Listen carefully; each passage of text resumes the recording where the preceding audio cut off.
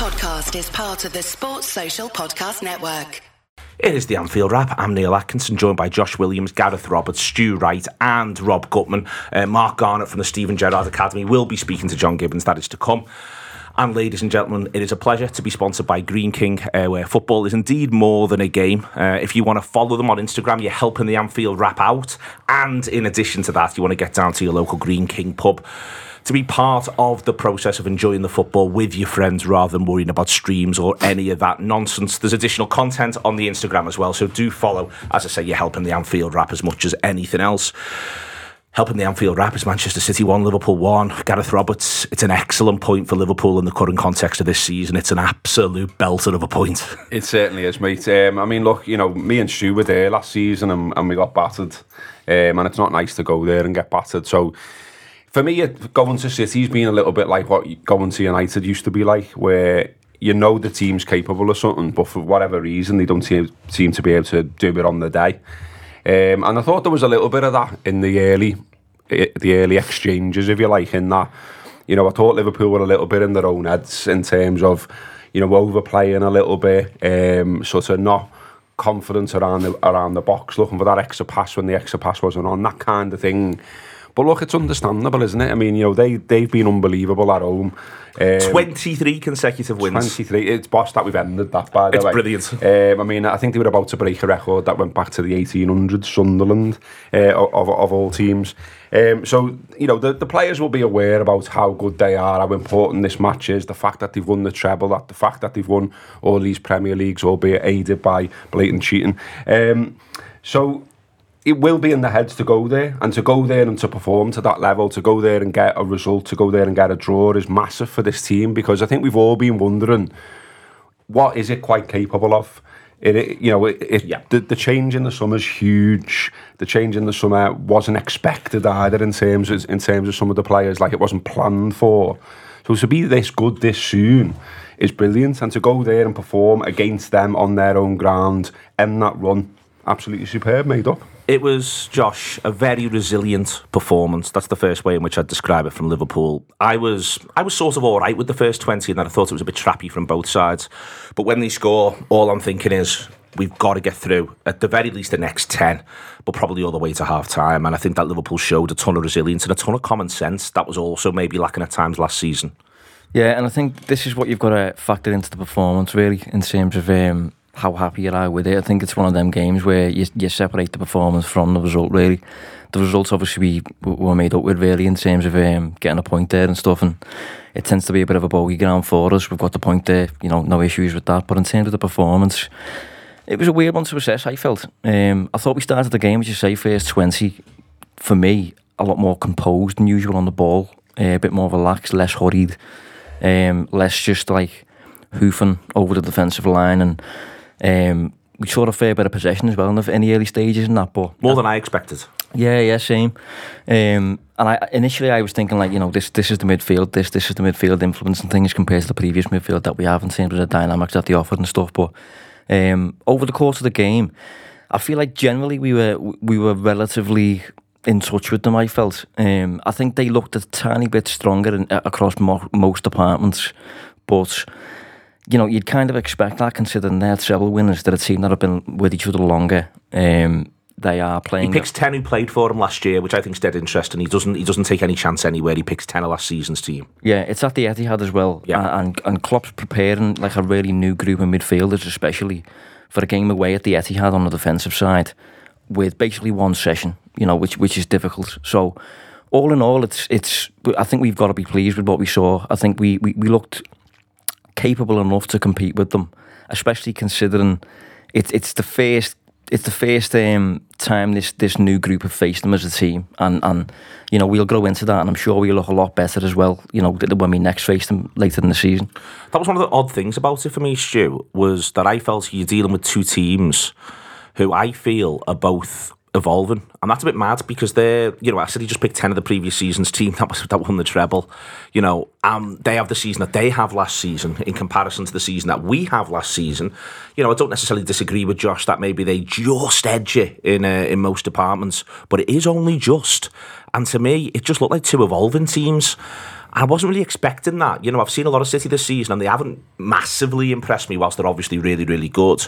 But I wasn't expecting to sort of see two teams that look a little bit like they're in a bit of a transition. It doesn't make a ton of sense to me. It makes sense for us to be in a transition. And that's one of the reasons why I think it is such a good point and such a good performance. Yeah, I understand what you're saying there. I think there's also an element of both teams are a little bit gun-shy against each other. I think they're so aware of each other. There's so much history. And the two teams are evolving. Like I said there before, you know, we went last year, and on the back of that, I woke up yesterday morning so excited. I wasn't nervous about the game. I wasn't nervous about the result. The thing that I was nervous about was that we might go and not have a go. I just wanted this opportunity. I just wanted to take this opportunity to like test out this new Liverpool team, see how it's evolved, see what its limits are, see what its capacity for growth is. Put a bit of fear into them, put a bit of doubt in their mind again. Even if we don't come away with the results, have them on the turn, have them think, God, we've got to go and play these at their ground again. Oh, I know, and God, this is going to go for years again. Look at these fellas that they've bought. We're going to have to do this every year against them. And the same the other way, really, as well, I suppose, with their changes. And I don't think it really lived up to that. I've seen some comments where people have talked about being a high quality game. I don't think it was particularly a high quality game. Didn't you? No, I thought there was patterns of play. I thought there was moments of high quality within it. I thought the setups defensively were quite high quality. I thought Manchester City's, particularly when we were trying to build from the back, the absolute wall they put up consistently blocking the passing lanes for us to get out in midfield was incredible. It's probably the best I've seen. I thought that was incredible. But in terms of when you talk about the evolution of the teams there, I was disappointed in City because I thought you've only got plan A, B, C and D is all the same plan. Everything was down that left-hand side. There was a point after about an hour in the game where Foden was carrying it on the counter-attack down their right-hand side. And he looked up and he saw that Doku was out of position and he was more central. In fact, he was a bit more right of central. I don't know, must have been some kind of transition in the play. And he, rather than continue the attack, he put his foot on the ball, stopped, passed it back and recycled the ball while Doku ran back over to his left wing position and they started to move again. And then they pumped it down his side. That's what they've been doing a lot of, and that's what's dead interesting. They won't even take any risk even when they're in transition like that. He's so risk averse with them now. Yeah, and I mean, they're a team. They remind me of almost like a Zagreb team in the back end of the 80s, where he's got so many defenders in the team. He's got defenders everywhere. Kenny loves a fullback, didn't he? And Guardiola's gone quite similar to an extent. Loves a centre half. He loves a centre half, yeah. But to see that their evolution has now, certainly when they're playing us, and you've said there it's been quite apparent throughout the season, to see that they've now got to a point where that is plan A, B, C and D, and it seems that then the only other plan is, certainly was yesterday, let's see if the ball breaks in the box for the absolute killer that we've got up front, which is what happened. They didn't create that. We gave them that goal. Let's be fair. So I think I was quite disappointed in what I saw from them. I would have liked a little bit more from us. I thought the only player in our setup in that first hour who was showing any gnarl was McAllister, who I thought it was his best game for Liverpool, by the way. I thought, he was the only one who was really making a tackle and putting his foot in, and I would have liked a little bit more of that in the game. What I think's interesting in the game, when it could go either way, is a little bit, even at 1-0 to them, is the comparative strength of both benches. It's one of the reasons, Rob, I always felt we had a goal in us. All the way through that, I thought an opportunity will come. We can continually change it. The quality is there. The quality is coming on. The freshness is coming on, and then the game becomes stretched in the second half. And to me, that's one of the things that leads to Liverpool getting something out of the game, is that it is just a little bit stretched. No matter how much City are trying to be risk averse. They nearly got one 3 minutes before, when Diaz should have done a bit better, if we're all honest about it. Instead, it comes 3 minutes later, albeit from when City have just had a really good chance themselves. But for me, it was the benches that made me think, whilst this is at 1-0, get to half-time, get to 60. Whilst this is at 1-0, Liverpool always had a chance of getting something out of it. City never looked like running away with it. Yeah, it was almost as though the bench gave us renewed belief, I thought. We knew it was there. We knew that we'd win the bench war. And when he started making the changes, I felt in the ground that we almost looked visibly lifted by them coming on. I think some of the lads who went off had difficult afternoons, and that sort of helped the relative position. Curtis had a very mixed game. Some people were I saw after the game on Twitter have been quite critical of him. I thought he did a lot well, but then again, got caught in possession a couple of times. A few of his final balls weren't right, but he definitely wasn't having his best afternoon. Understandable, a bit ring rusty. I thought Jota, it was one of those games where you go, where the hell is Jota? He wasn't stretching them. He wasn't particularly we weren't making the sort of moves that enabled him to make his runs. So when we made the changes, it made a difference for us. And Gravenberch was very, very lively. We talked about what the case for Gravenberch and what the case for Curtis was in all the shows we did in the week before. Gravenberch gave a really clear example of why the case for him was the better one. Having said that, it's much easier to be the player coming on than the player starting. So it's not an indictment of Curtis, that. It's an interesting contrast in the two managers' philosophies. In the Klopp, obviously set his stall to use all five, did use all five, and they're a good five, and he holds back arguably one of his best 11 in Diaz, so that he can have a strong bench. And Guardiola uses none, zero. It's fascinating. I do wonder with Klopp's evolution on how he's using his bench. I noticed he brought the two on. I looked at my watch and it's 54. I thought 54 is a weird time to. Well, he does it because Jota's injured. Yeah, but he does two. But he doesn't want to break the game, so he's obviously planned to do those two. I see. And he can only break the game three times. So what he's obviously concluded is, I was probably by about 60 going to do this anyway, so I'll do it now. I think that was what was in his head. Yeah. I do wonder at some point, he has done half-time subs before, and I know fans like me scream for half-time subs, but I do think sometimes. Just do. I mean, Mourinho did it famously. I wonder if Klopp will at some stage. If you've got five. It doesn't count as also as one of your substitution No, it doesn't. points. No, I think it's an argument to do it more often these days. It was as I think everyone's alluded to, it's a really hard game to judge this in any sense. You can almost post-rationalise anything. Just as a pure fan in the ground, I spent the entire. I didn't enjoy a second of the game. I barely enjoyed the scoring, I have to say, because it just ratcheted up the tension that we might actually get something out of. I'd long since sort of consigned the fact that we weren't getting anything out of that game, and when they had the goal chalked off, I was like, I was just waiting for the second. But what I did definitely feel, if we get to 80 at 1-0, we got a fighting chance here. And conversely, when we score, I think we're definitely winning this. There we are. But what a journey. Just a sort of side note, saying something which I'd read beforehand on Neil Jones' Substack thing.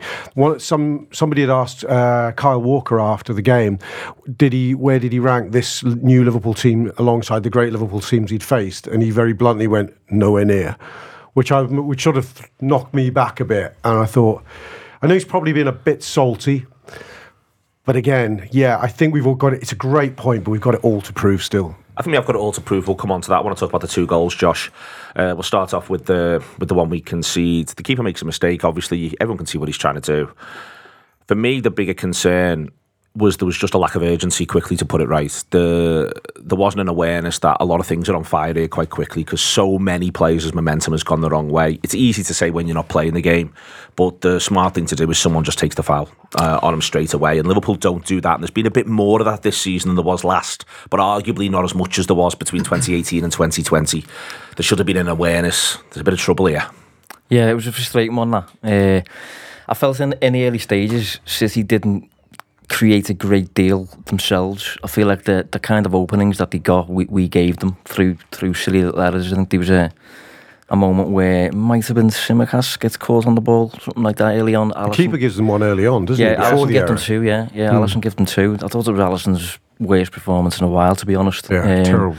He gets a free pass, to be fair, for me. Yeah. But I think he was just miles off it, not only with the ball, but even the disallowed goal. He was just uncharacteristically weak in that moment. But yeah, that was a frustrating one because I felt it was just vintage, elite level Premier League where you make an error like that and Haaland immediately first touch, second touch goal, and you get punished immediately. And that's what kind of happens at this level, and especially when you face Manchester City away from home.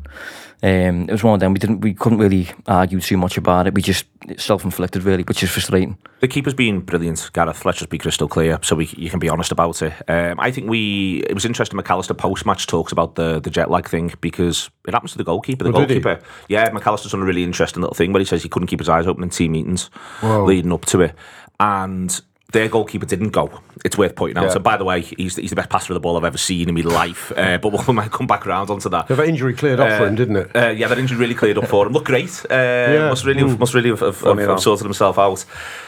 But the keeper it is his poorest game certainly this season so far, because he should save it as well, and it's one which you watch back and it's the sort of thing you do expect him to save, and there's a few other bits and pieces in there, as Josh says, where he just doesn't look quite on it, but I'm happy to put that down to the same jet lag that McAllister's talking about. Yeah, no, 100%. It was uncharacteristic, wasn't it? Everything about his performance, really. There's a few where he nearly gets caught. Curtis does him no favours with that Luis Garcia-esque moment. But it's one of them, isn't it? I mean, what's of more concern is how bad is this injury and how long is he potentially out now? Because I think Kelly has done all right, but I don't think he's anywhere near Alisson's levels. Alisson, for me, is the best goalie I've ever seen at Liverpool. It's as simple as that. So, best one in the world. Yeah, so it's huge if he's not there. And as Josh says, you've got to give him a pass. It is a rick, it is a mistake. But what he's trying to do is release Mo Salah and get Liverpool on the attack. And what he actually was trying to do would have worked. It was a good idea, but it's just one of them. I mean, I'm more concerned that Nathan Ake is allowed to act like Beckenbauer and go to Trent and Szoboszlai so easy. I think there's an interesting thing about Liverpool. I wondered whether it was a tactic. There was a lot of talk in the week, not least from me, about the referee being a mank and the referee growing up like literally round the corner from the stadium, affiliated to Manchester FA. Absolutely wild for me that he's refereeing that match. Not fair on him for one thing. Well, no, exactly. But I actually thought he was all right, and I think we've got away with one with the goal that's disallowed. Did you have the chance about him in the ground? Did that come over on the telly? No. What was it? You mank bastard! Throughout the game, well, every time he got one wrong, which was quite frequently with his booking decisions. But I mean, the crowd noticed it. So I wonder, given both that and how Liverpool have been treated by referees this season, I wonder whether there'd been something in the team talk or the strategy about just play it safe today, lads. Because I didn't think they looked wound up. I didn't think they looked like a coiled spring coming out flying into tackles like you might expect.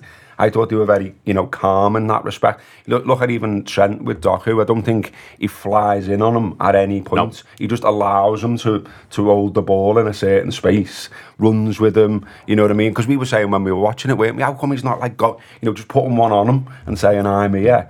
But I think it might be because of what's happened at Spurs and because of what's happened generally this season. Let's not give the referee a chance, do you know what I mean? Let's sort of be sensible I think also, though, Gareth, I think it's also worth saying they're dangerous from set pieces on top of everything else. There's a lot of big lads in there, and then in the second half, when we do begin to give a few free kicks away in that sort of left wing area, I think it's noticeable that over and over again you're like, God, they're good at these. There's such good delivery. They're good at attacking it. Rodri, Diaz, and I wonder if the other thing is, lads, no easy set pieces either, because they can hurt from there too. Yeah, and that's I think that's the best bit about the display, really, the sort of the professionalism to come away with a draw. I think we can all say, and probably will say, that Liverpool could have done better in moments. It wasn't the best performance you've ever seen from Liverpool. Trent alluded to that himself, but they're coming away saying the same thing as well. So what does that tell you?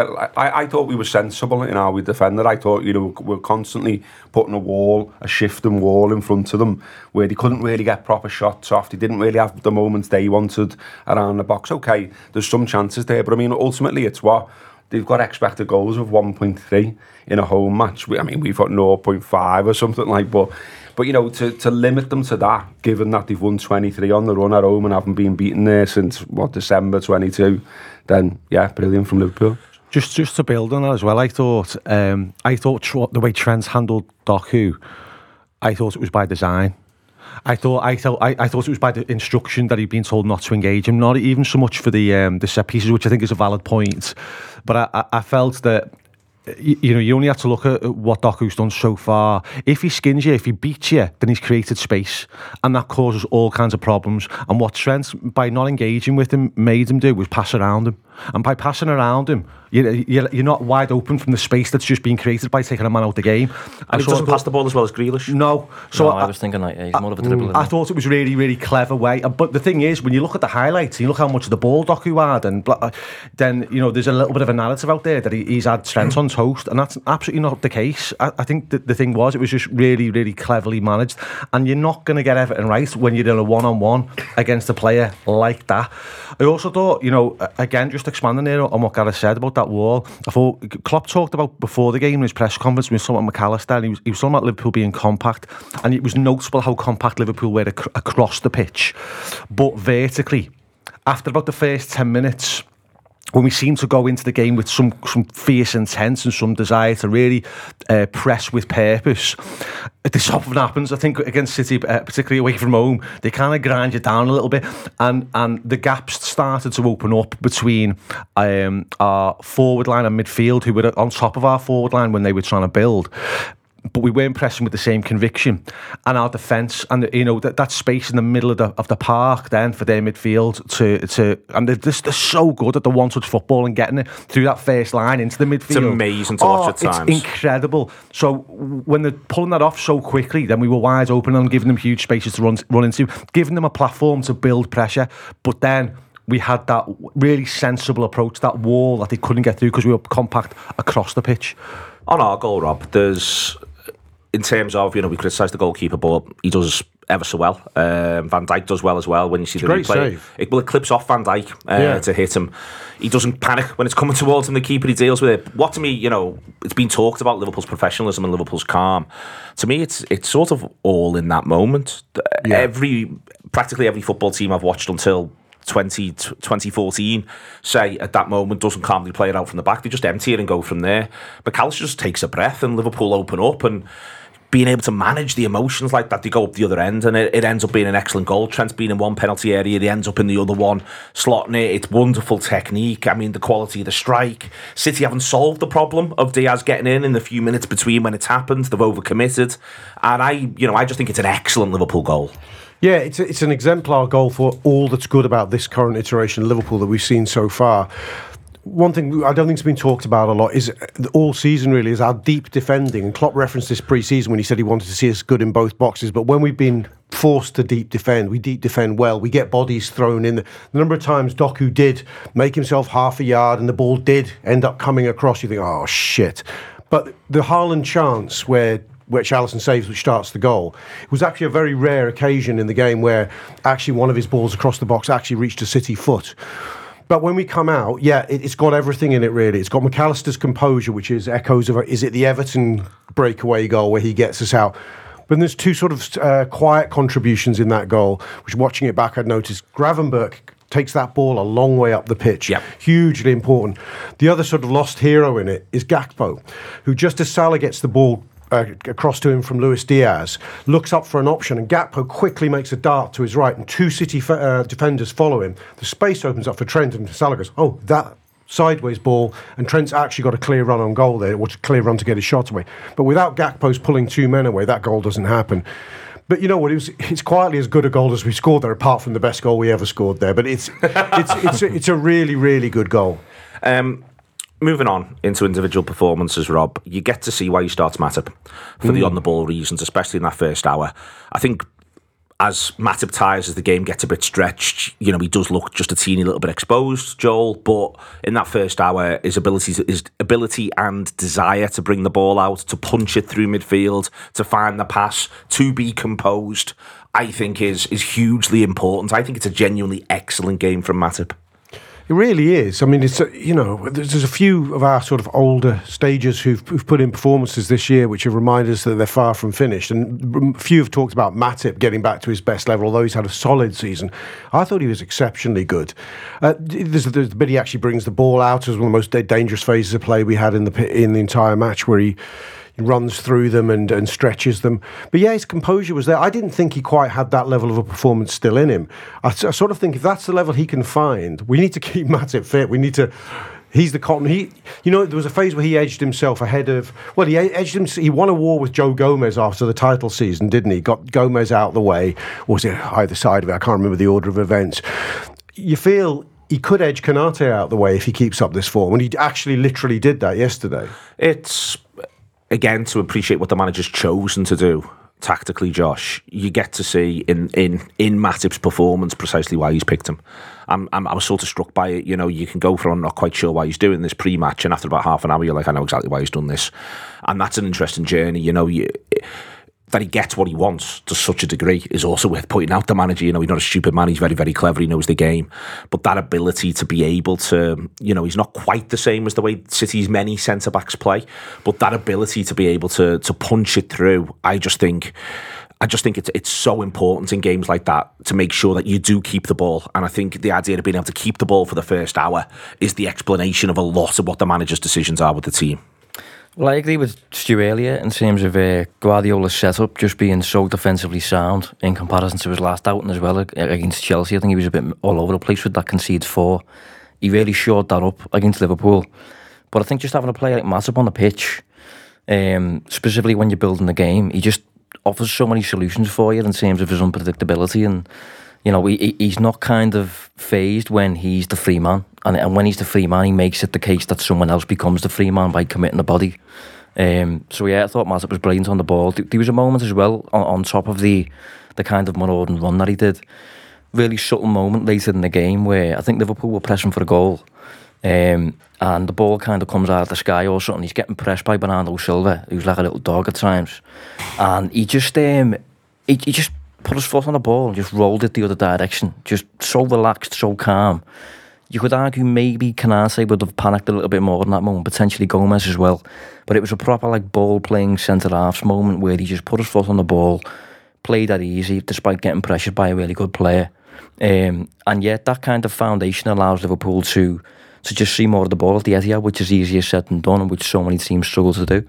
There's something, Gareth, in both Matip and Van Dijk. Van Dijk does it a couple of times first half, where the solution to the way in which City are going to press you is, as Josh says, to back your technique and flip it around on them and run at them. Yeah. And both of them do it. And that, again, that's not an accident. That's the manager, A, making a decision, well, he's always going to pick Van Dijk, but to pick Matip. But I suspect also B, saying to them beforehand, when this happens, give them a little bit back like that. Make them not want to pressure 100%, because you can make them look daft and create the space and go the other way. Yeah, 100%. I mean, I think, you know, it's definitely part of the plan. Yeah, it sort of doesn't feel like it's part of the plan. I feel like it shouldn't be. It shouldn't be allowed. I don't. It's something about Matip and about like the man he is and how he looks and how his body is, that when he goes on those runs, I just hear the Benny Hill music in my head. You know what I mean? and like it feels like it's wrong, but it's definitely right. And he's really good at it as well. Do you know what I mean? He can beat men. Like there was one run he went on where you were actually thinking it's on for the shot there, you know. Yeah. And like I thought he was going to hit it, and I was a bit disappointed he didn't, because you know, love nothing more than to see him score. But you know, it's tough for them to set up against that, isn't it? They're not expecting that. I think as well in a game of that magnitude, they're not expecting the centre-half to start doing that as well, because it's obviously comes with risk. But yeah, it was definitely part of the plan, and it definitely was difficult for them to deal with.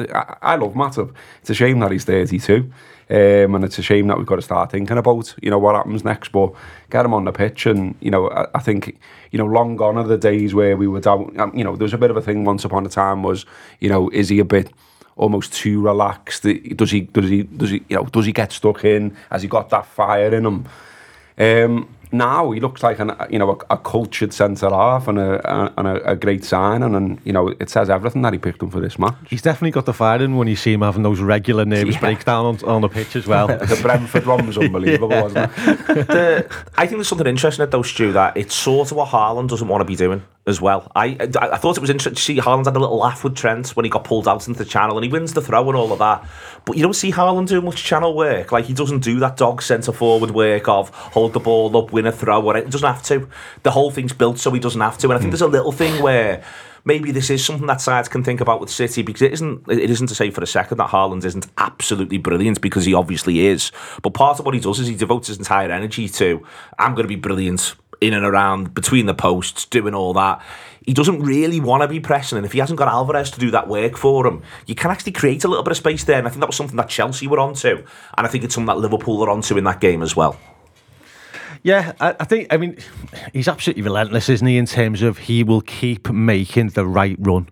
He will keep, even the goal, I thought, you know, when you look at it, how that kind of situation broke down, and as Ake's moving forward, we're a little bit in transition in defence, because obviously we weren't expecting to be dealing with the ball coming back at us so quickly, and Matip and Van Dijk are trying to get themselves organised, and Haaland is on with Van Dijk, and he then runs onto the back of Matip, and Matip doesn't know he's there.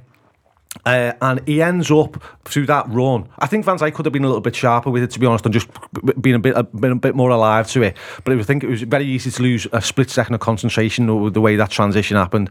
But he managed to create himself an absolute acre of space in that channel, which is incredible to be able to do that against those two centre-halves who, you know, there can't be many better centre-half partnerships in the world when they're on form, and they are on form at the minute. Van Dijk and Matip are very, very much on form, and that is the partnership I feel going forward at this moment in time. So to find that, there was a lot of talk. I noticed in the half time about comparing, you know, what an incredible finish and chance that was from Haaland compared to Nunes, and how he made a mess of it when he got put through one time. But the difference was the run that Haaland had done, and because they're breaking transition, as I said, he could have got a double-decker bus down that channel, and he could take his time and slide it into the corner. Whereas Nunes, it wasn't the same chance. It was not the same chance. It was a case of, you know, he got put through. It was a little bit behind him. He had to bring it forward onto his wrong foot, and then he had it felt like about 6 defenders immediately on him, because they are so well set up defensively for the reasons that we said before. So, yeah, I mean, other than that, though, I can't remember a Haaland chance in the game. I can't remember. Well, apart from the Alisson save that goes the other way, yeah. There's a header as well. There's a header at the end as well. Yeah, he has a header at the end from the corner. Getting dangerous from set pieces. But you take that 1 or 2 in a game, wouldn't you? Do you know what I mean? And one of them was by our own making. By the way, that little comparison thing, which Rob won't have known because he was in the ground, was a great example of Neville turning up with a narrative he's decided beforehand and then absolutely hammering it and then creating it into the narrative because no one knows what else to do, and then you've got to go from there. So the best thing to do is just fucking ignore it. Go on. Nunes got 3 decent efforts away during the course of that game. At least 3. The one he took on his left that you were just referencing, Stu, and there's one in the second half on his right where Edison has to make a really smart save. I was just behind that. There's some whip on that, by the way. And then there's the header early on. So Nunes wasn't his greatest game, didn't do a lot wrong, wasn't given a lot to work with. But there you go. But he had 3 top quality efforts. But I think the interesting thing is, Rob, for instance, you don't see a lot of Alvarez in the game. No. We've mentioned Doku. You don't see a lot of Foden in the game. For us, it's interesting that none of our starting from 3, plus the 2 subs, plus even Szoboszlai, if you want, sort of get near shining. You know what I mean? I think that's going to be the nature. I remember watching Liverpool-Chelsea games back in, say, 2006, and everyone would say, you didn't see much of Drogba today, you didn't see much of Torres a couple of seasons later. You know, there'd be games where everyone after the fact would go, well, you know, Gerrard was quiet, Lampard was quiet, Ronaldo would come to Anfield under Man United, everyone saying Ronaldo wasn't in it that much. When these games are that tense on that much of a knife edge, that's just sort of the thing that happens. Yeah, I thought Haaland was shit yesterday. By the way. I thought he was crap. Don't watch him close up very often. He's overrated. Fastest 50 goals, my ass.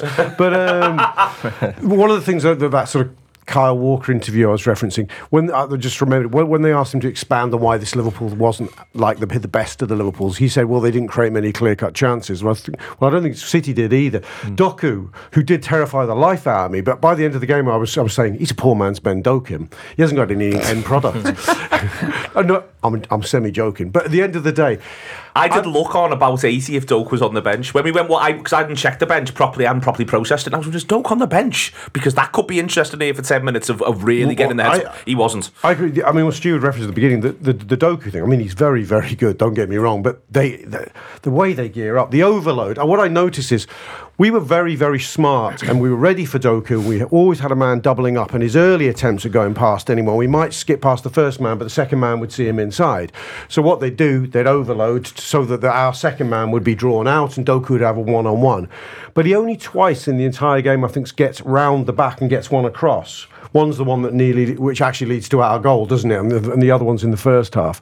He's an interesting player, but I haven't watched a lot of City, but so maybe I've missed all the brilliant goals he scored or something. But got a couple and a few assists. He's lively and he's difficult to defend. He's very good, but he's one of those sort of young players that could go either way. He could be about to become Cristiano Ronaldo, or he could be something much less. Other side of the pitch, in that City do attack more down their left or right, but I felt through the game, in every single sense, I include his ability to play under pressure, to move along. I thought Kostas Tsimikas stood very strong indeed. Josh, it could well be his best game for Liverpool in the same way that it could well be McAllister's best game for Liverpool, because to have performed like that, under that stress, under that pressure, against that opposition, I think both of them come out of the game with massive credit. Well, going into the game, I felt, if you look at the 22 players that were going to be on the pitch, I was a little bit concerned that if you're picking out the weakest of all the 22, it was probably going to be Tsimikas, I think. Just purely on paper, that is. But in terms of performance, I thought he delivered to a reasonable standard. Yeah, I don't think he looked exposed. I don't think he looked out of place at all. He looked like he belonged in the game. And we were speaking on a Friday night as well, weren't we, about like what Guardiola will target and how like he's like the master of picking out a weakness and making it look bad. I was a little bit concerned it would have been potentially Tsimikas because he's not a regular starter. Robertson's out the team. I was concerned that it could have been McAllister, considering he's not as much of a natural six as a Rodri, for example. City tend to play with two number 10s at times. You can overload McAllister in that sense, especially if you can attract Jones and Szoboszlai up the pitch. But he went kind of very signature Guardiola against Liverpool and just put everything down Trent's side. Doku engaging in I think more completed dribbles, I think, than anyone's completed all season, maybe for a long period of time, actually, I think, off the top of my head. But yeah, it was, I think McAllister and Tsimikas, the way they performed and the way they kind of executed their own game plans and kind of refused to be deemed as weaknesses in the game. I thought they really stood tall and just, didn't allow themselves to get exposed at all. Gareth on McAllister, I'm delighted for him. I mean, not least if he has fallen asleep in team meetings. But I just really did feel as though it backs up what the manager was saying in his press conference before the match. If you're compact, if you work around him, it can work. But I think also, again, in those games, which is so much about the test of your technique, as much as anything else, that's how they're going to pressure, going to hurt you. He's up against his international teammate in Alvarez, who I thought was trying to be all over him at times, and he kept getting away from him. I think he shows that role, interpreted that way, he can do it because, as I say, I think it's his best game for Liverpool. Yeah, absolutely. I mean, there was a concern, wasn't there, obviously, with the travelling, and I didn't know about the falling asleep thing, but if I'd have known that, would have been even more concerned. I mean, I went to Wolves away, and obviously he's hooked at half time there, and he was absolutely blown for tugs in that game. Like, he looked absolutely goosed, red-faced, off the pace. And obviously the manager said with hindsight he shouldn't have picked him. So there was a little bit of worry in my mind that you're going to see something similar. So for him to pull that performance out was brilliant. I mean, I've still got to think about him personally in that position, that just physically he's not that big. And I'd love to see a bigger fella basically in that position, because you're ultimately coming up against loads of groks playing in that role, and he's not one.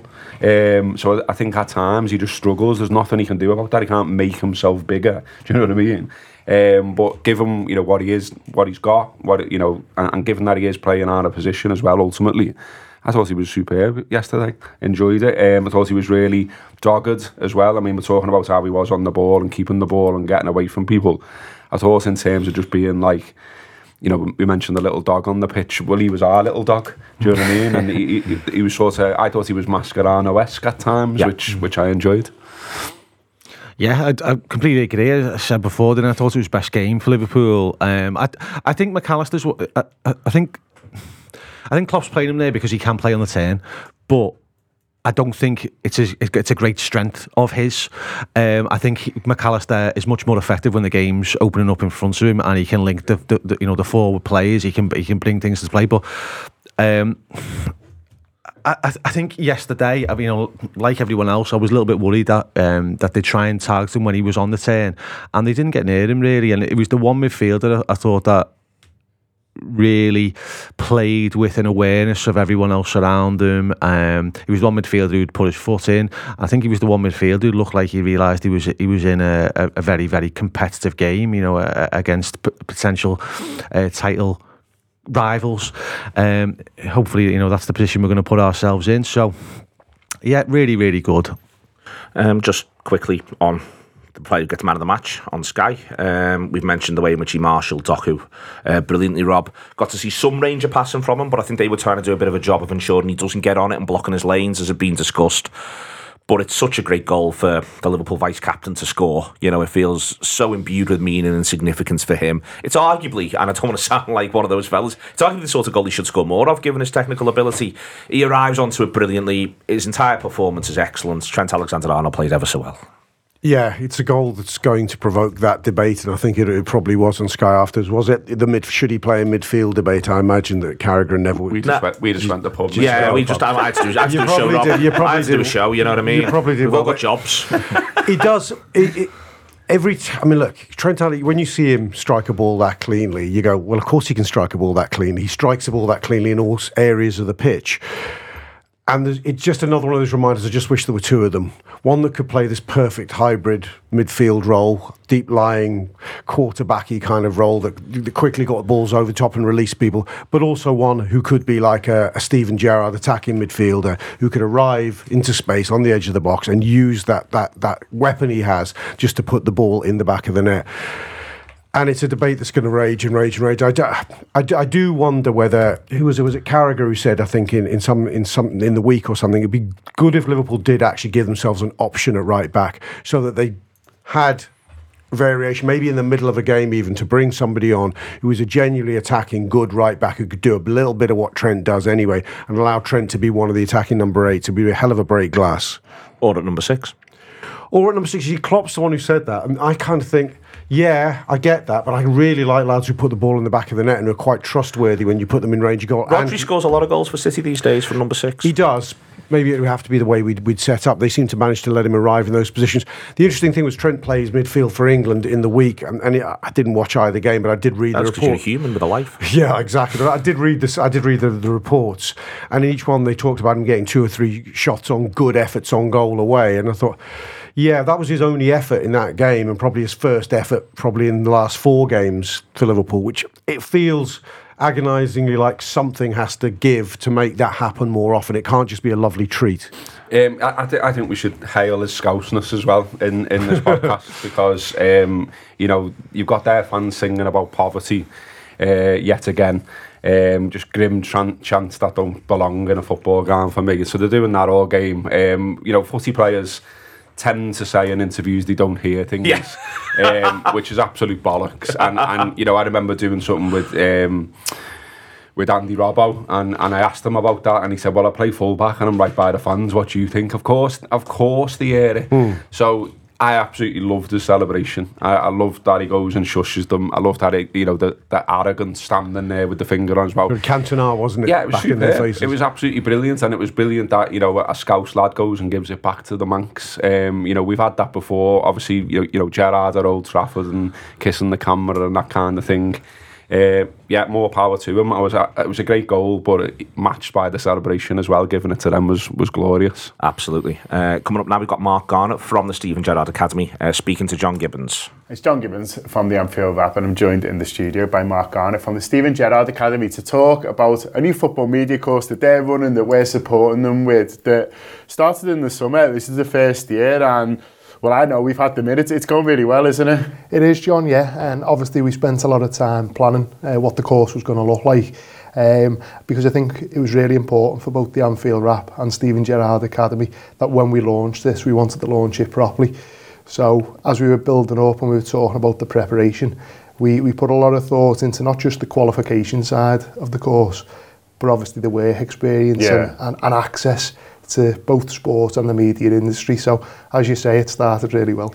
There's a lot of people who are involved, who you've got involved, not just ourselves and we're delighted that we are, but people who are very involved in sport on a day-to-day, in the media side, who are giving these young people experience, advice, and they've come on so much. And I couldn't believe how, I knew how talented they were from the start, but, how quickly they're learning from when they come in here. And it's from that first-hand experience, isn't it? Yeah, definitely. I think the thing for us, what we've found is that people like, obviously, organisations such as the Anfield Wrap and the sports media industry in general, and individuals who work in the sector have just been massively supportive. And when we started to explain to people what we were trying to achieve with this programme, people were just so generous with the time. So we've had all sorts of people come in so far, you know, broadcasters, commentators, content creators, filmmakers.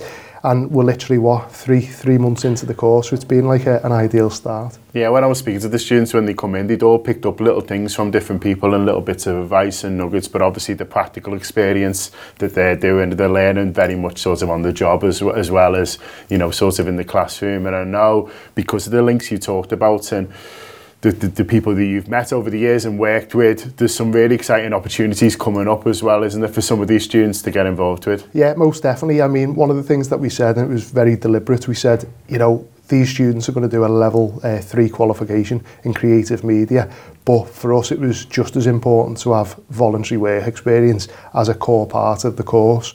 So what we said, we wanted to get a really good balance. So the way we've constructed it this year is we've got students doing 3 days a week where they're in the classroom and they're gaining the theoretical knowledge and experience. But then they've got at least 2 days in the week where they're putting that into practice. So as an example, on a Wednesday afternoon, the students will go out and shadow our different Steven Gerrard Academy football squads. So that'll be pre-match interviews with players and coaches. It'll be, you know, post-match talks, dipping into the analysis. So the experiences that the students are gaining is very much well-rounded, and we hope that obviously long-term it'll be those types of experiences really that give them a good chance of getting a career in this industry. No, absolutely. The experience they gain is going to be impressive to anyone, and maybe a bit of travel as well coming up. Yeah, well, yeah, absolutely. So we've sort of, when we first met this cohort of students, we said, look, what'll happen for the first part of the course up to sort of January time, we said your work experience that you'll get will be very much domestic based, and then as the new year comes in, we're going to give you some opportunities to go abroad. So the first one we've got coming up in January is we've got 2 places for students on the course to go across to Utah to shadow a couple of our football squads. In Easter, there's an opportunity for the students, again, 2 places to go and shadow our Dallas Cup squads. So we've got 3 teams competing in the prestigious Dallas Cup. And then beyond that, we've got some paid job opportunities this summer, again with a partner organisation called Smaller Earth, who, as it happens, are based upstairs, yeah. Exactly, yeah. So I know there's quite a few of the students are coming to an event on the 30th of November. It's called a Global Coaching Conference, and there's quite a few of the media students in particular who are keen to apply for jobs this summer with Smaller Earth. It's all brilliant, isn't it? It's all so exciting. But I'm interested in how much this course has added to use into the Steven Gerrard Academy, because when the young students came in and they were talking about doing a lot with the football players there and stuff like that, and I thought, well, that's a great experience for you, but then I thought, well, also for the football players, if, you know, some of them are going to have, you know, potentially league careers. Like I know so many of your ex students, you know, do go on to the professional game, which is brilliant, or going over to, you know, America and college. You know, the first time you're faced with an interview, when someone puts a microphone in your face, someone like me, it can be quite daunting, isn't it? So the more I was thinking about it, I thought, you know, just doing this course must be adding so much to the academy in general. 100%, John, and like a great example. Recently, we've had Josh Miles spent a year with us last year. He's just gone pro at Blackpool, made his senior debut quite recently. But yeah, you're right. You know, these young players, it's completely alien to them the first time someone starts to ask them questions. So for us, what we're trying to achieve, if you like, by having the media course in and around the academy is that, yeah, like we've touched on, it's great experience for the media students to get used to approaching people with a camera, setting up the mics and the lighting, but it's, as you say, it's great for the players as well. And what we want really is we want to, you know, you look at the likes of Liverpool FC's Instagram channel, that's what we're aspiring to be like, and we feel that the media students are going to be a massive part of that. And already you're seeing, if you look on the Steven Gerrard Academy Instagram page, a lot of the students' work is starting to get shared. Yeah. And over time, our hope is that by the end of this first year, at least 1 or 2 of those students will be taken on and employed by the academy. And fantastic, and then they'll be, passing their words of wisdom on to the next ones, because that's what I guess you need to start thinking about, because you're only 3 months in and you feel like you're only just getting going with this first year. But the way education works, I guess you're thinking about next year already, and the second year cohort. And I know there's an open day here, January the 18th, my daughter's birthday, so I remembered it. I'm glad you reminded me of the date. Glad you didn't put me on the spot. Yeah, my daughter's birthday, January the 18th, here is an open day, and we want to see as many people as possible who've been, maybe listening to this themselves, or people who've got family members who have got an interest in the media, not quite sure what to do next. It is a fantastic way to live and learn with some great people. Yeah, definitely. And for us, that's what we did it last year, and it was really successful. The open evening, students will come in, they get like a full presentation from the Anfield Rap and from Steven Gerrard Academy. They'll get to do a full tour of the facilities here at the Rap. And, if after that presentation, the young people and the parents think that this is a good option for them, after GCSEs, or maybe even if they're doing A-levels at the minute and fancy a change, then I'd definitely recommend they come along to the open evening. And then if they want to, following that, they can obviously apply for September 24. And I know the students who are on the programme now would be advocates. If they were here, they'd be shouting all about it, because when they came in, you could see it beaming out of them, how much they're enjoying it, how much they're almost surprised how much they're learning, I think. It's amazing to see, and I think it's dead important, as for young people, if they're enjoying what they're doing, they'll bounce out of bed in the morning, and we're absolutely seeing that with this cohort. So we're really pleased with that, how well the experience has been received. And as I say, it's only just going to get better and better year in, year out. Well, thanks for getting us involved. It's been really, really rewarding for us, so we've really enjoyed it. So thank you. So if people want to have a think for themselves or for family members about next year, they maybe want to come here and for the open day, January 18th, how do they find out a little bit more? So I think, first of all, if you want to just get a little bit more information about the academy itself, the website stevengerrardacademy.com. The Instagram page is regularly updated. There's a few posts a day going out on there. So that's just stevengerrard.academy. And I think really, in terms of anyone who wants to come along to the open day, they can either send us a direct message through the Instagram page, or just drop us an email at info@stevengerrardacademy.com. Brilliant. It's all very exciting. Thanks so much for coming in. Appreciate it. Thanks very much for your time, John. Thank you very much to Mark. Isn't it nice to have Gareth? How are you? I'm all right, mate, yeah. It's nice to see you. Yeah, nice to be on. Like what you've done with the studio, mate. Oh, thank you very much. None of it's me. Let's be crystal clear, none of it's me. Is it Sam? Yes. Painted twice, but you can ask him about that yourself. There is... Did he paint it blue initially? Oh, you can ask him about that yourself. Blue or green, yeah. Teal. Yeah, you ask him, honestly, message him about, say that came up, send him a text. He didn't think it would be, and then we switched the cameras on, and everyone just went, no. As you can imagine, Ash is laughing his head off there in the corner. It's true. And Sam was trying everything he could to make the cameras work differently. And it was like, no, mate, it looks blue on the cameras and we can't be having that. How's it going with Late Challenge? Yeah, good, mate, yeah. Taking along.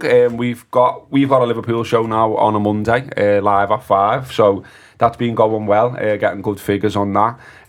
We've then got the main show where we talk about a little bit of everything, really. So got into, middle-aged life, bit of music, bit of footy, bit of news, bit of whatever. Bit of everything. Bit of whatever Copey dreams up sometimes, you know what I mean? That's dangerous. It is dangerous. But yeah, it's taking along nicely, enjoying doing it, enjoying keeping me eye in, you know what I mean? I think when I left here, one of the plans was to try and get into teaching and that kind of thing.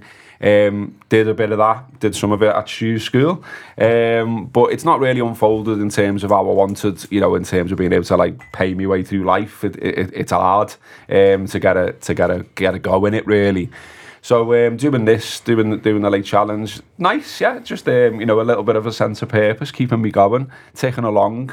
People are signing up and all that. And obviously, if anyone's listening, watching now, and hasn't had a go, have a go. Have a go to the Late Challenge, and it's live at 5 because this is coming out on Sunday. You see, so people will be able to dive on tomorrow, yeah. And it's one of them ones that, a little bit like the Talking Reds of old days, where you can dive on in the comments and have a bit of a laugh and ask us questions and give us comments, and we'll react to them. I mean, some of them have been wild, like, and some of them have been litigious. No. And, you know, and all that kind of stuff. So if you can throw some sensible stuff in, that'd be great. There's a lad called Ian who comes on every single week and provides some great points. So well in, Ian, for some sanity. So if anyone else wants to provide some sanity in the comments. It almost feels like an appeal at this point. Dive on at 5 tomorrow on the Late Challenges YouTube. The bigger picture, Roberto, the loss of Jota and Alisson for what comes next.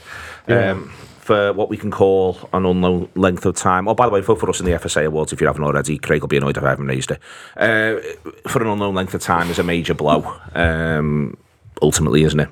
And in the context of the games to come, the busy period is worth pointing that out. We don't know how long it is yet. Maybe when people are listening to this, they might have a better idea than us. But neither of them looked like they're going to be back in time for contention on Thursday. Yeah, injury is the thing I hate most about football. I hate injuries more than losing, actually. Just upsets my whole worldview. Jota worries you because it might be unfair to say he's injury prone, but when he has had injuries, they tend to be elongated ones, so you worry on that score. Having said that, we did have 5 strong forwards plus young Ben Doak, so to lose one, I think we could cope if it was a month. It wouldn't be the end of the world. It's a big month, though. It is a big month. The immediate fortnight is the sort of games where you would expect us to be able to cope. It'll be about us rather than the available options, to be honest with you, because we're playing teams in the bottom half. And Europa League. So in 2 weeks' time, you go, well, you'd like them both back within a fortnight and go, we'll deal on that. Now, the keeper's the worry because there's only one of him. Right? There is only one of him. Again, I suppose it's fortunate that the next 3 games are against teams who we would hope we would have 70-odd% possession with, and the keeper wouldn't come under a huge amount of fire. Keller's perfectly competent. He's not Alisson. But I don't know. They are just genuinely worrying as we come into this cluster of fixtures. I just hope one of them isn't a real sting in the tail and is a 2 or 3 month torn hamstring job. Yeah, the big thing for me is the period of time that it's happened ahead of. You know what I mean? I don't think Liverpool have got a free midweek now until, is it mid-January, something like that. And then there's loads of time. Yeah. Well, it depends if they get through the League Cup, but yeah. Yeah, so we're just playing all the time. So not having that option of Jota who can play across the front line and is one of the few who can maybe play on Salah's side if Salah needs a break, just because of how 2-footed he is. You know, that's a shame. That maybe if you want to look on the positive side, it's another place for Gakpo maybe to get into the team. You know, Gakpo playing on the left a little bit more, which is where he thrived at PSV. So that's maybe a positive angle of it, but it'd be nice to have him available for this busy period, as you say. And in terms of Alisson, you know, I said earlier he had the free pass for the weekend, and the reason he's got a free pass is because he's the best goalkeeper I've ever seen at Liverpool, and his ability to almost win points on his own, I think, is just unrivaled. Like, you've only got to check his numbers and his overperformance in terms of, in comparison to like normal shot stopping, it's beyond normal. And his ability to sweep up, his ability to distribute from the back, one-on-ones. Yeah, one-on-ones. I mean, we can see a few of them. Because the way we play, it's a decision. We can take the risk because we've got him in goal. You can't take that risk as freely if it's Kelleher. You just can't. Exactly. I was saying do you think there's a better one-on-one goalkeeper there's ever been? I mean, Schmeichel was the archetype, but I think he's at that level. I think he's better than Schmeichel. I think Schmeichel was just all about, I'll make myself really, really big. This fella comes and like palms the ball away and anticipates. I accept that. There's a lot of nostalgia with them kind of talks, isn't there? But I think Alisson, for me, I'm not sure. I mean, I obviously haven't watched the Premier League since the era began, but like, I can't see many all-rounders that are as good as him across the board at everything that a goalkeeper is responsible for doing. He doesn't really have a weakness when you think about it. And as I said then, like, in terms of Liverpool maybe adapting a little bit, it could give the team a bit of a kick up the backside, basically, in terms of we can no longer, you know, allow these shots if Kelleher is going to be in goal for this Christmas period. So maybe it provides a bit of a defensive boost on that side of things. But having, you know, trying to win a title without Alisson in your goal is going to make it a lot harder, basically. Yeah, I mean, I think you're spot on there, mate, because that, you know, they defend almost knowing they've got him at times. You know, the risk taking, the high line, all of them things that are being discussed. In 1920, they do have the start of the season, first 8 weeks with Adrian.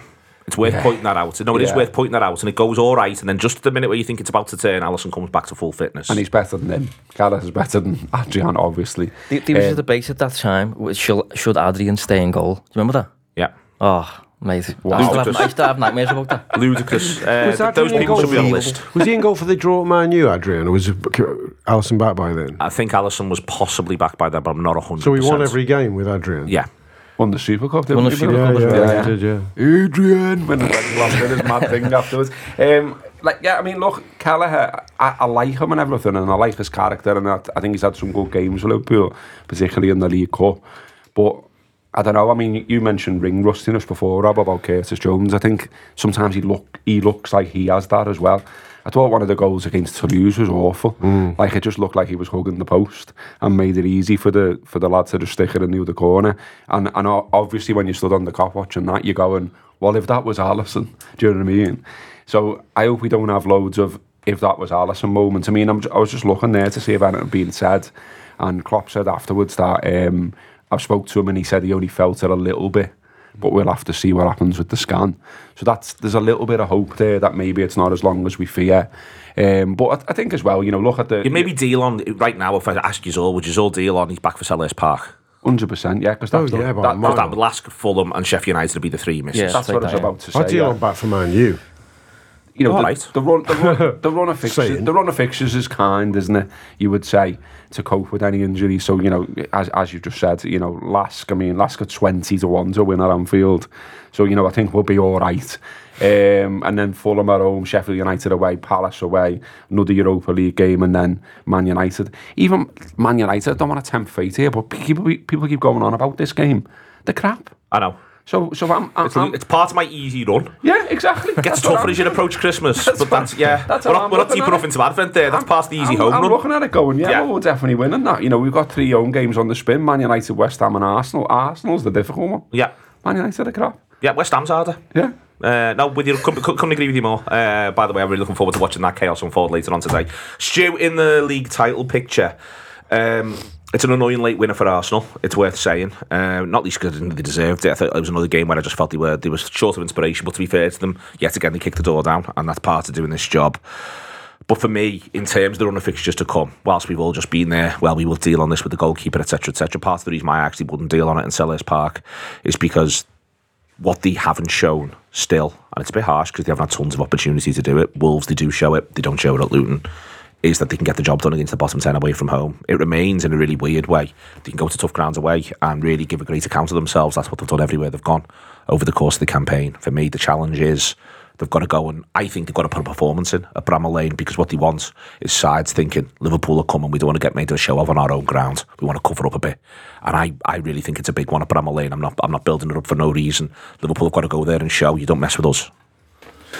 Yeah, this Liverpool team, for all the reasons we've said so far as well, but, it's still got everything to prove, and this is one of the things that they've got to prove, that they can actually put the run together. And there's been a lot of talk about the... I've won an away game in the league now since September the 14th. Yeah, and there's been a lot of talk about the run that we've had of aways, and we've got a lot of the difficult ones out the way and blah, blah, blah, and stuff like that. But that's only the case. That's only, worth its salt if we actually then start to put away the lesser lights within the league. And Liverpool should be looking at this now.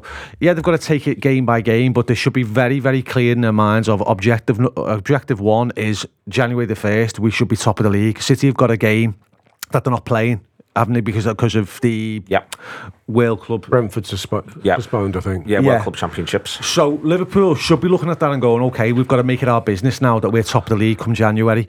And to do that, I'm more concerned about going away to the Sheffield Uniteds of this world and the Palace of this world than I am of the home game against Arsenal, which might be mad. I don't think Arsenal are going away, by the way, at the moment. I think Arsenal, if there comes a drop off with Arsenal, which I suspect that they will do, because I don't think they're as good as us, and I think the drop off would come around February. I think that's traditionally the point where Arsenal's title challenges start to just run around a little bit.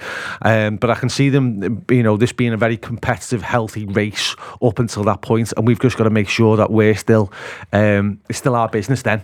The idea you said at the very top of the show, Rob, that they've got this result, but you're still not sure what it means. We know what it means if they win the next 3 league games. That's when we know what it means. That's when it's inarguable what it meant. They've got to knuckle down. And listen, I think you can turn Luton into a bit of a hard luck story, especially when you look at the numbers. Me and Josh talked about that on a show. Yeah. You can turn it into a bit of a hard luck story. They haven't got room for any more hard luck stories, though. They haven't got room for hard luck stories at Bramall Lane and Selhurst Park. They are nailed on must-wins, and I'm not taking Fulham for granted either, but you'd expect Liverpool at Anfield to do the decent thing. It's Bramall Lane and Selhurst Park to me. There's a big red arrow over both of them, which there was before they kicked off against Man City in my head. Yeah, we do a great show, don't we, in our subscription service, Tour Player, called The Overview Show, where we look at banks of fixtures. I think it's been nominated for BAFTAs, actually. I've no doubt it has. So something like that. It's an incredible show. But on that show, as its host, I made the point that these 3 games were season-defining. I thought the City was a free hit to a degree. Well, now we've got that free. I know people don't like that kind of talk, but it wasn't going to define who we were as a team. But as you said, these 3 games do, because they're against lesser lights. They're the sort of fixtures where we clearly dropped too many points last season. Yeah. I feel if we navigate these, and I hate to sort of heap pressure on myself as well as the team, but I hate anything less than 9 points from those, and then we have to almost realign what are realistic to our ambitions for the season. I think we win those 3, we can say to ourselves as a team and as a fan base, right, we're up for this title. We're ready to... And they don't even have to be won with any great style or aplomb. I think I could do with them, though, scaring people. And the Sheffield United one for me is what like Bournemouth went there and they were 3-0 up by 50. Do you know, like, I'm not being funny about this. This is, for me, Rob... You'd like to see us spank one of them. I'd like, because what that I think then does is, like, for instance, when we go to Burnley on Boxing Day, Burnley are thinking, listen, just don't let it be too heavy because we want to build a bit of momentum. You know, I think there's got to be a bit more of that, not a little bit of Liverpool are coming to town, you can get at them, you know. Do you know what I mean? I'd like to see us cut a swathe in terms of creating chances and XG. One of the things that was, I know people said against Luton we created a few nailed on chances and that we should have come away with something, but I felt we weren't able to open Luton up quite as much at will as I would like against a team that's that poor, and I'd like to see us do that. Harking back to Kyle Walker's now seminal interview after the game yesterday, where he talked about this Liverpool side not looking like it could open them up as much. Do you want to get Kyle on as a guest? Well, apparently he's coming on the next overview show if you want to subscribe and see. They can take that either way. But there's a point at which I think when you say when we noticed we had a great team on our hands under Jurgen Klopp was when that front 3 truly began to gel in the second phase of the 17-18 season. These are unbelievable. We are pulling teams apart at will. We weren't always winning. We were having the odd bad result, but that we became scary. I'd like to see us become scary, even if the scoreline is yet to reflect it.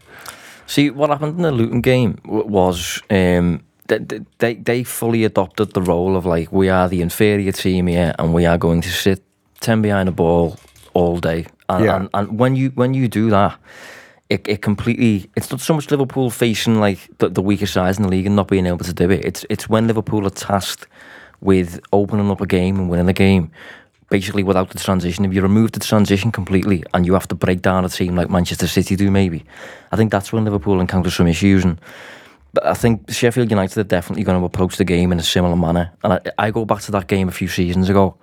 Horrible game to watch. I think Wijnaldum scores a goal. 1-0 up Bramall Lane, yeah. Yeah, trickles over. Through Dean Henderson. Yeah, that was a True, we made very few chances that day. Yeah, one or two good ones outside of the goal, yes. Yeah, but relatively tight pitch, and it's that kind of match scenario that Liverpool needs. It's such a small pitch. Yeah, it is. Liverpool, it's like watching an 11-a-side game on a 5-a-side pitch. It's mad. It will feel very Luton. It will feel like Luton again. What time is the kick-off, Adam? 7:30. Is it 7:30? Well, there you go, yeah. Wednesday night at 7:30. I'm looking forward. Banana skin, mate. Definite banana skin. Are you going? Yeah. Lask, quickly, Gareth, I'll read the team out. You can tell me if you disagree. Kelleher, Gomez, Konate, Quansah, Chambers, Endo, Elliott, Gravenberch, Diaz, Gakpo, Doak. Sounds fair, mate. You don't really, like I said before, I mean, they're crap. I can't be bothered with this. No disrespect, full disrespect, some disrespect, loads of disrespect. If you're 20-1 going into a 2-horse race, then you're not very good. You're a bad horse. So yeah, Liverpool will be all right with that team, I think. Any disagreements on that team? I'll play Jones. I just think Jones has missed a lot of football and he was clearly ring rusty, and Jones plays better. Bit of rhythm, maybe use Elliott in the front 3, use Jones, Doak to come on. Yeah, if you want to get the best out of Jones, I think you've got to give him a little bit of a run. You've got to find a way to give him a run. And, you know, I'm saying that, but I'd be playing in the league game, I'd be playing Gravenberch in the league game that follows. But you've got to find a way to give Jones some games. Okay. I think Gravenberch, he doesn't play in the international break. He's only got, 40 minutes or so yesterday. I think he can afford to give him an hour and still start him against Fulham. Yeah. All perfectly reasonable, excellent stuff. I'm just going to say it's a game we should obviously win. As Gareth says, at least some disrespect. We could do with Toulouse not winning, because it would mean, therefore, on the night Liverpool are qualified top of the group, and it would be lovely to be able to genuinely use the game on the 14th of December as an ability to give some players time you want to give time to, and give a full rest to others, and even allow a lot of players not to travel. It's been the Anfield Wrap, it's been the business. Thanks to Ash for producing. He's about to run off to Prenton Park to see Liverpool women, hopefully do the business as well. Thank you very much to my guests, Josh Williams, Gareth Roberts, Kyle Walker, Stu Wright and Rob Gutman. It's been the Anfield Wrap this week. It wasn't quite that all bets were off. It wasn't quite that no holds were barred. But me, Stu and Gareth, we were all out late last night. We've done our business. Like Alexis McAllister, we were nearly falling asleep in a team meeting. That's the Anfield Wrap. Sports Social Podcast Network. Every day, we rise, challenging ourselves to work for what we believe in. At U.S. Border Patrol, protecting our borders is more than a job. It's a calling. Agents answer the call, working together to keep our country and communities safe. If you're ready for a new mission, join U.S. Border Patrol and go beyond. Learn more at cbp.gov/careers.